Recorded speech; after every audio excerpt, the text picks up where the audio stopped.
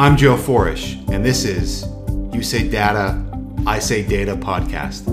We talk about data, analytics, and its impact on business and society. We are the podcast for the Analytics Impact Network. Please visit us at analyticsimpactnetwork.org. Today on the inaugural show is our guest, Sue Krebs. She's an expert on analytics in the legal industry and is the founder of Conversion Analytics, LLC. Additionally, she is the founder of the Analytics Impact Network. Sue, welcome to the program. Hi, Joe. Thank you for having me. Sure. I'm excited to have you as well. Yes, it's exciting to be here for our inaugural podcast. Yes, of course. Now, we have a lot to cover in a short amount of time, so I wanted to first start off with having you talk about your educational path as it relates to analytics. Great question. I definitely, when I embarked on my bachelor's way back when, I definitely did not envision that I'd be working in analytics. I don't even think it was a thing at that time. But I think it's interesting to note along the way. So I did a bachelor's in psychology, and there were so many things that ended up being conducive to understanding analytics because we used the scientific method. We used some empirical formulas and hypothesis testing. So those things were not completely foreign to me in terms of applying them later. And as an MBA, so I studied finance, but my favorite class at the time was data mining. And it was definitely this was in, let's say, 2007, 2008. And it was kind of the very preliminary years, I think, of formalizing this stuff. And so I took that away thinking, when is this going to become popular? You know, I would love to use this. But of course, we studied statistics as well, which, as you know, being a fellow Harvard Business Analytics program graduate, yes. That came in very handy for our recently conferred certificate. So I think everything kind of culminated very well in hindsight, although I couldn't have seen that. Why did you like the data mining course? Yeah, so the course was called Data Mining. And at that time, we were starting to see the fallout from the mortgage-backed security market. So the crash in 2008. And we had a guest speaker from one of the big banks who was presenting the model that he was trying to implement at the time, whereby they would assess credit of mortgage applicants and be able to predict the likelihood of default. And, part of the subtext there was that this had not, in fact, been used and relied upon as it should have been, or perhaps we wouldn't have had the fallout that we did in terms of, what happened with securing mortgages back then. So that was really interesting. And it seemed perfectly logical that it would come into fruition in business as really having great impacts. And I see that now in the work that I do as well, although we're not as far along as, legal is not as far along as, say, the financial industry. Now, it's a very powerful statement because at that point in time, given what happened in the world, that really impacted everyone. So currently, you are an analytics strategy consultant at Conversion Analytics, LLC. What kind of work do you do there? Okay, so conversion analytics. So if you think about customer conversion, and we've mostly seen it in terms of click rates and online metrics, conversion rates of, taking a browser or a shopper and turning them into a paying customer and thereby selling a product. So at Conversion Analytics, we apply a similar type of approach to the legal services industry to be able to use data that law firms have to start to predict and forecast where we'll see the best return on our investment. So these are our clients, these are our customers, these are our potential ones, and there are an infinite number of places where we could put our marketing dollars and our operational investments to see what kind of return we get. And so at Conversion Analytics, we help to use law firm data to create customized strategies for law firms to be able to say, we're not going to focus on this segment. We're going to move our focus to this segment to optimize their return on investment in terms of marketing, business development, and operations. What's the acceptance rate of data analysis? In legal, it really varies by firm. The culture has a lot to do with it, as you could imagine. I've worked for a firm that was a pioneer that had an award-winning model for predicting clients with a high likelihood for growth. And the entire firm operated just as a very entrepreneurial and innovative mindset with utmost transparency. Those things really matter in terms of culture. I've also worked at the opposite of that, which is the smaller mom and pop environment, not necessarily having the same resources for investment in things that would be deemed experimental at the moment. So much more resistance there, and to not necessarily knowing when is the return going to come. Well, we could put some money in and have sophisticated modeling, but when do we see the return? And that being intangible makes it a little more difficult for sort of all firms to embrace it the same way. Mm-hmm. That said, it's embraced by legal more for the legal practice, like document review, for example. There's actually a firm that has the first AI robot associate who's reviewing real estate documents and kind of knows what to look for. I'm sure it's not an actual robot. It's probably a computer, but right. It still conjures this image that they are embracing analytics for use in legal research and things of that nature. But with conversion analytics, we're trying to do it more in terms of internal operating strategy and where that can take the firm in terms of profitability. How does Ross the robot work? Yes, so my understanding, and this is Ross the AI robot, and you can look him up on law.com or any of the publications.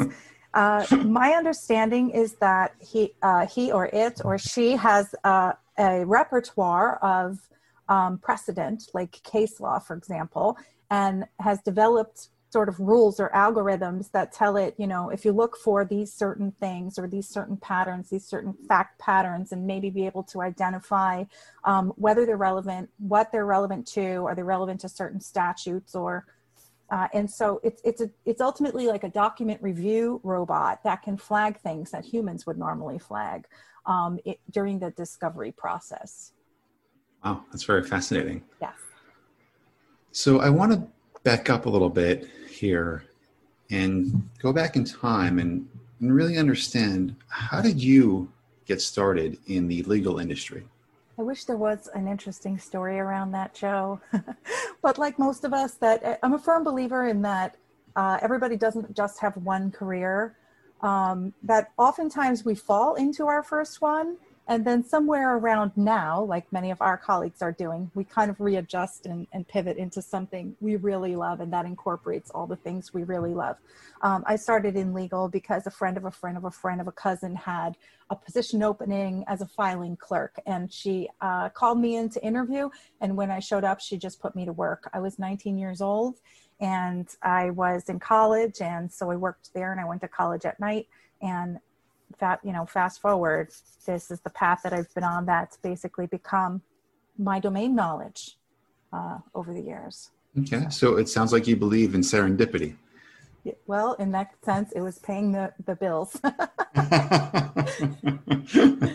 Okay, so it's serendipitous in terms of working in the legal industry, and then serendipitous in terms of going back to school at Harvard to study data analytics. Yeah, I suppose you could say that.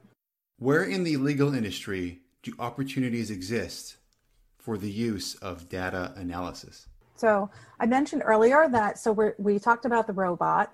They're using it for legal work, and there are companies that focus entirely on advancing the profession from an analytics, tech, AI standpoint on the legal side. So throughout my career, I've been on the operations side. So I've been in recruiting, marketing, business development, a little bit in human resources. And this is where law firms can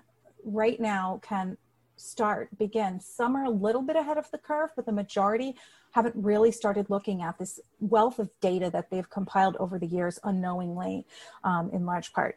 And so in areas like, when you talk about operations, in-depth client analysis, knowing who your clients are, which are the good ones, which are the profitable ones, which have longevity, analyzing your own expertise, which in legal is the product that you're selling, is what do our lawyers do? What are they good at? So having ways to look into that and analyze it better. People analytics, so understanding how to capitalize on the talent that you have and in the right types of positions.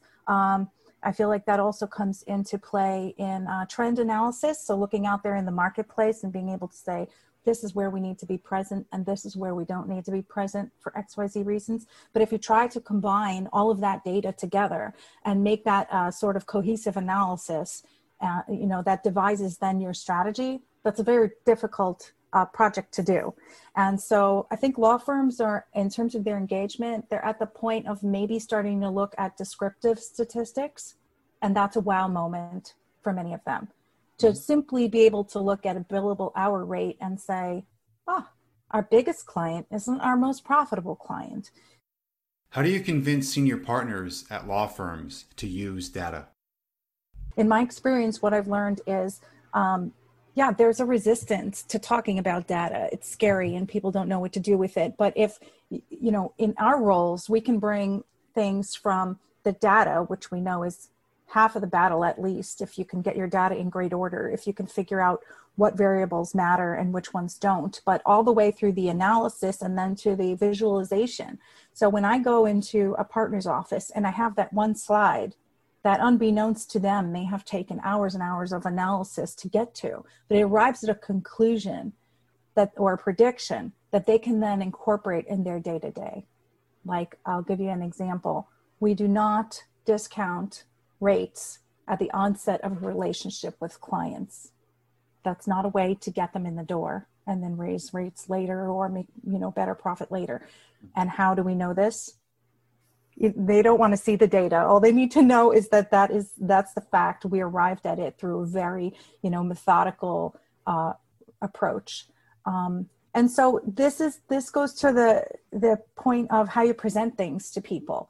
So I don't even talk about data in most of my conversations with lawyers, and then you'll stand to gain better buy-in by just sort of presenting findings and what they mean in the lawyer's day-to-day. What is the difference between business development analytics and marketing analytics? In a lot of law firms, business development, marketing, these terms are sort of interchangeable. Although we know that within that umbrella, there are a lot of different things: communications, advertising. Business development has really a more business plan connotation. Like, this is where you start, you're working shoulder to shoulder with the very top of the top partners, and you're saying, we have this group of 200 lawyers that specialize in X. We need clients. What do we do? So it's this really high level strategic question, like, what are going to be our top, 5 initiatives for this year, but that are going to be so streamlined that, if these are our 5 principles, strategic principles we'll operate by, anyone in the group that can understand them, take them. And as long as their activities are governed by them, then we're all putting money toward the right thing, investing in the right thing. But there's a whole nother side to marketing that you can't really quantify. And law firms, this is a pervasive problem in law firms. They talk about the ROI question. We put, $1 million toward our business development and marketing department this year. And what have we gotten back? How do we know which clients came in the door as a result of that $1 million that we spent? So how do you know if it works? To find a way to mark, this matter came in the door. We earned $1 million by working on it. How do we trace back that was as a result of this $50,000 event that we planned? It's almost impossible. So this new way of thinking, in my view, and what conversion analytics is about, is being able to say, well, let's not take the matter that came in the door, the new work that came in the door, and try to trace it back to a marketing function. Instead, let's go into the data to devise our business development strategy to begin with, so that we know by like inductive reasoning or going sort of reverse engineering it, that we are focusing on what our data and predictive modeling is telling us is going to be the best return on investment. So in a sense, we solve that problem by sort of working backwards and using data. That does make sense. I feel that maybe some of the senior people you deal with are using the old John Wanamaker quote. And he said that half the money I spend on advertising is wasted. The trouble is, I don't know which half. Oh, that's exactly the problem. Yes. But you, Sue, you're saying, no, that's not the case. Here's the data. I have the data to prove to you that we're not wasting money on advertising. We're actually getting a return on the money that we're spending.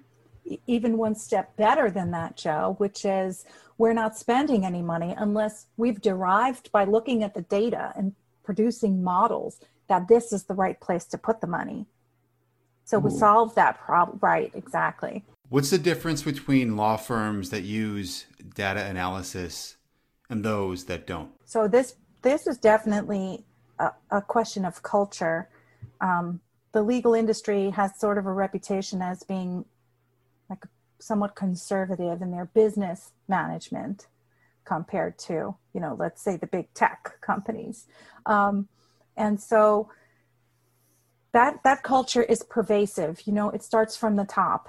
And when you talk about change or change agents and, moving away from the traditional way that they have developed business over the years, which largely was the phone just rang and the business came their way. And it's just so competitive right now that it's become so competitive over the years that just doesn't happen anymore. Some firms have accepted that reality and moved toward using new approaches and realizing that unless they are the best and using the most cutting edge approaches, they are not going to win out in the amongst the competition. And some firms, maybe they have a niche area and they don't think that the competition is such, and that could be the case. They don't think the competition is such that they're subject to it. That could be the case, although I don't know for how long. Or you just have some firms that are have leadership that has a different philosophy and likes to keep things traditional and the family approach. And that certainly works in some markets. So it sounds if you are a legal firm that does not use data analysis, that you may be in for some trouble in the near term or long term with your business. I would agree with that 100%. And I would say that if I had to guess, I would say that maybe 20% are using any type of analytics for these internal kinds of efficiency measures. Exactly. So it sounds like it's a great opportunity for you and your firm. I'm hoping so. I'm working with one firm right now. I don't want to name them for confidentiality, but they're a European firm. And ironically, even though they're in Europe, they're really cutting edge and they like new approaches. And I'm working with their business development strategy, but also pricing. What are the differences between European clients and American clients? Well, GDPR comes up all the time. Right. and with different strengths, whether you're in the US or in Europe. And I suppose it does good things, but if you're on the business development side, no one really likes it. It's sort of a headache. So the regulations can be different. I'm sure that there are probably privacy differences with respect to client privacy for client data. But I think that in terms of, economics is economics. So if you can analyze the profitability of a client in one firm in the US, you can do the same in Europe. Now, overall, when it comes to data, whether it's within the legal industry or just data in general, what questions should we be asking? So I've definitely been in environments and where everybody's on the AI frenzy, running around saying, we have to use AI. What can we use it for? And the better question is, what question do we have to answer that can't be solved without AI? So really starting with a business case for something, I do think that's important. And I also just would add that with respect to data, a lot can be gleaned from imperfect data. There are plenty of times where we can come to a conclusion and a partner can say, well, you can't tell me with a 95% confidence interval or, 100% certainty that there aren't cases where there would be an exception and it would be the opposite way. And often we're stuck with, the data is what it is. We can only work with what we have, but the insights we're giving you are much better than not having them, or not much better than nothing. So the way you set the bar when you deal with data and when you determine whether you can glean insights, just because it's not perfect or there may be missing variables, it doesn't mean that it's useless. It sounds like you need to appeal both on a logical and, more importantly, on an emotional scale when you're trying to change people's mind around using analytics. Yes, and that is so hard. The emotional part is so hard. But yes, so you can even use these as examples. Well, I'm not saying it's 100%, but this is very insightful to see that our real estate practice, produces XYZ in comparison to the litigation client practice, or just these even broadest numerical kind of descriptive analytics are so valuable to start to get people thinking about it. And it's an evolution. Great point. What parting comments do you have for us? Parting comments.